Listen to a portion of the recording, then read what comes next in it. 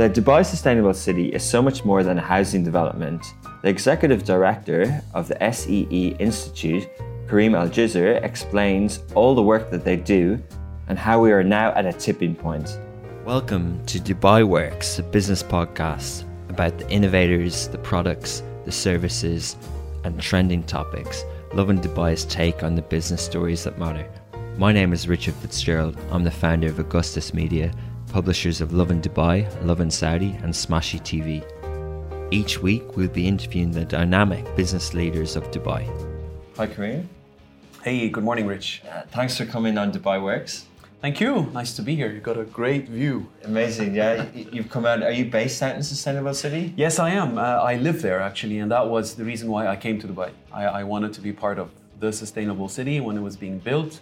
Really? So that was in 2015, and I moved in 2016. Can a city itself, like Dubai, be sustainable focus and environmental focus? And is there a need? And then, if there is a need, then what is the sustainable city itself? So great question. I think, and everybody should ask the same question wherever we may live in the world. And so, can we be sustainable in Dubai, first of all? And so the answer is yes. Are we sustainable today? No, we're not. However, the opportunities to transition from unsustainable to sustainable are significant. There is so much we can do. And those many things that we can do, we've put together in one space, which is today a real estate development, a community, a livable community, a happy community called the Sustainable City. And in many ways, it is we consider it like a living laboratory, because this is where all the great ideas that you and I can now pitch together, or that come from other people and from other parts of the world, we try to deploy or integrate in that space, the Sustainable City. Such as how you grow your own food, how you use mobility? It starts from upstream of that, actually. Yeah. It actually starts from how do you plan the city, right? It is about providing homes and housing, fine, check. But how do you do so? And so we have them grouped into clusters, and our housing units are extremely sustainable in terms of energy efficiency. We avoid the sun, we maximize shading so that we reduce air conditioning, so that we reduce electricity consumption and carbon footprint. Yeah. And then we have good insulation, we have LED lighting, we have energy efficient appliances. So the homes are efficient as a unit. Right. But then let's move into that public space, which is equally significant and important. How can the public domain be also sustainable? And so we have narrow streets, we call them sikka, which is an Arabic term for small streets. Because when you narrow the streets, you have more shading and less exposure to the sun. And we have interlock pavements and roads. So all the roads we don't use asphalt, because asphalt is a dark surface like we see on all the roads in Dubai, and it draws a lot of heat. So if you want to minimize what we call the heat island, cities, they heat up all over the world, even in Europe, because of air conditioning, because of cars, because of roads, etc. But what if you and I can engage in farming as our grandparents and forefathers did? Yeah. And it contributes an element of happiness, social cohesion, community. So that's what we provide. We have farming space indoors and outdoors. We talked about energy. Water features is something we also try to make more sustainable through water efficiency and conservation in the villas. We use treated sewage effluent for all the landscaped areas. We use drip irrigation as well. We monitor the water, and we monitor the consumption, and we monitor leakage as well. So it's very precious, and we have to take care of it. So there's a lot more involved in being sustainable and being environmental aware than what we're led to believe, almost, with marketing campaigns such as electric cars or recycling or not using plastic and paper. There seems to be a lot of research and science behind it. Is that your role? And what sort of level is required to put together some of the things you just spoke about? Absolutely. So sustainability can embrace us all, right? And there is so much science and common sense which goes into sustainability. And it doesn't all have to be techie, right? A lot of sustainability is low tech or non-tech. But if we want to summarize it, for the listeners, how can we be more sustainable in our campus, our community, our home, our office space, etc.? I think we need to think along the three strands of sustainability. And those are social sustainability, That's people. You know, it's people-centric. It's wellness, community. It's happiness. It's education, neighborhood. That's social sustainability. Environmental sustainability are those engineering pillars from food production and energy management and water and waste and mobility that you mentioned and air quality, and also how do we build, you know, the building materials. And equally, it is also about economic sustainability. So you do have the title as Executive Director of SEE Institute, and it does sound like it's an institution that you're running in terms Correct. of not just a development. There's so much more to it. Correct. So Diamond Developers is the entity behind the Sustainable City. But as time has passed, we have come to realize that so many other entities are needed also to ensure and to explore and enhance sustainability. And so fast forward, over the past 5 or 6 years, we've established or partnered with multiple other entities, a waste management company, a farming company, a school, an operator certainly, and we have the Institute.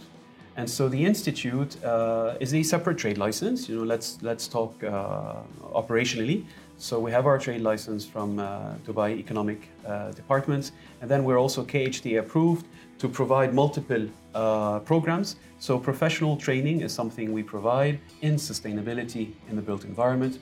We also now, as I said, are in the process of establishing an incubator which complements the mandate of the Institute. We also host a lot of innovative research with a growing network of universities in the UAE and around the world, from California to Germany to Abu Dhabi and Dubai. And we host conferences and events related to sustainability. Well, how else can people access who aren't residents? How can they learn more about Sustainable City? All right, so they can certainly visit, first of all. They can visit. We have a visitor center with a lot of information and with a scaled model of the entire community.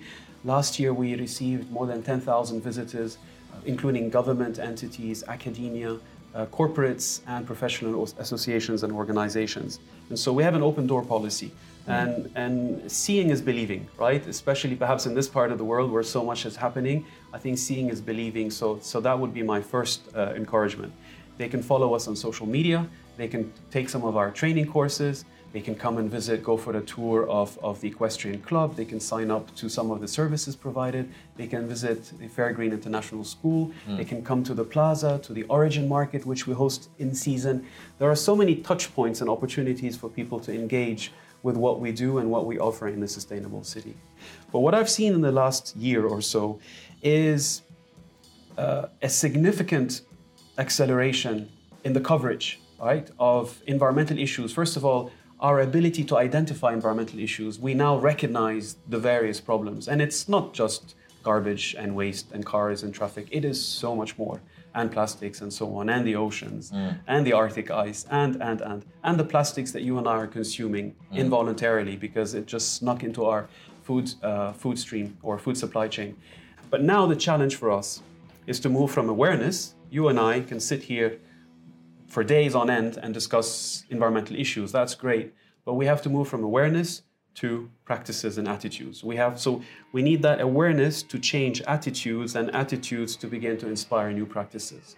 We call that behavior change. So how do we change behavior? And changing behavior is perhaps more difficult than building Burj Khalifa.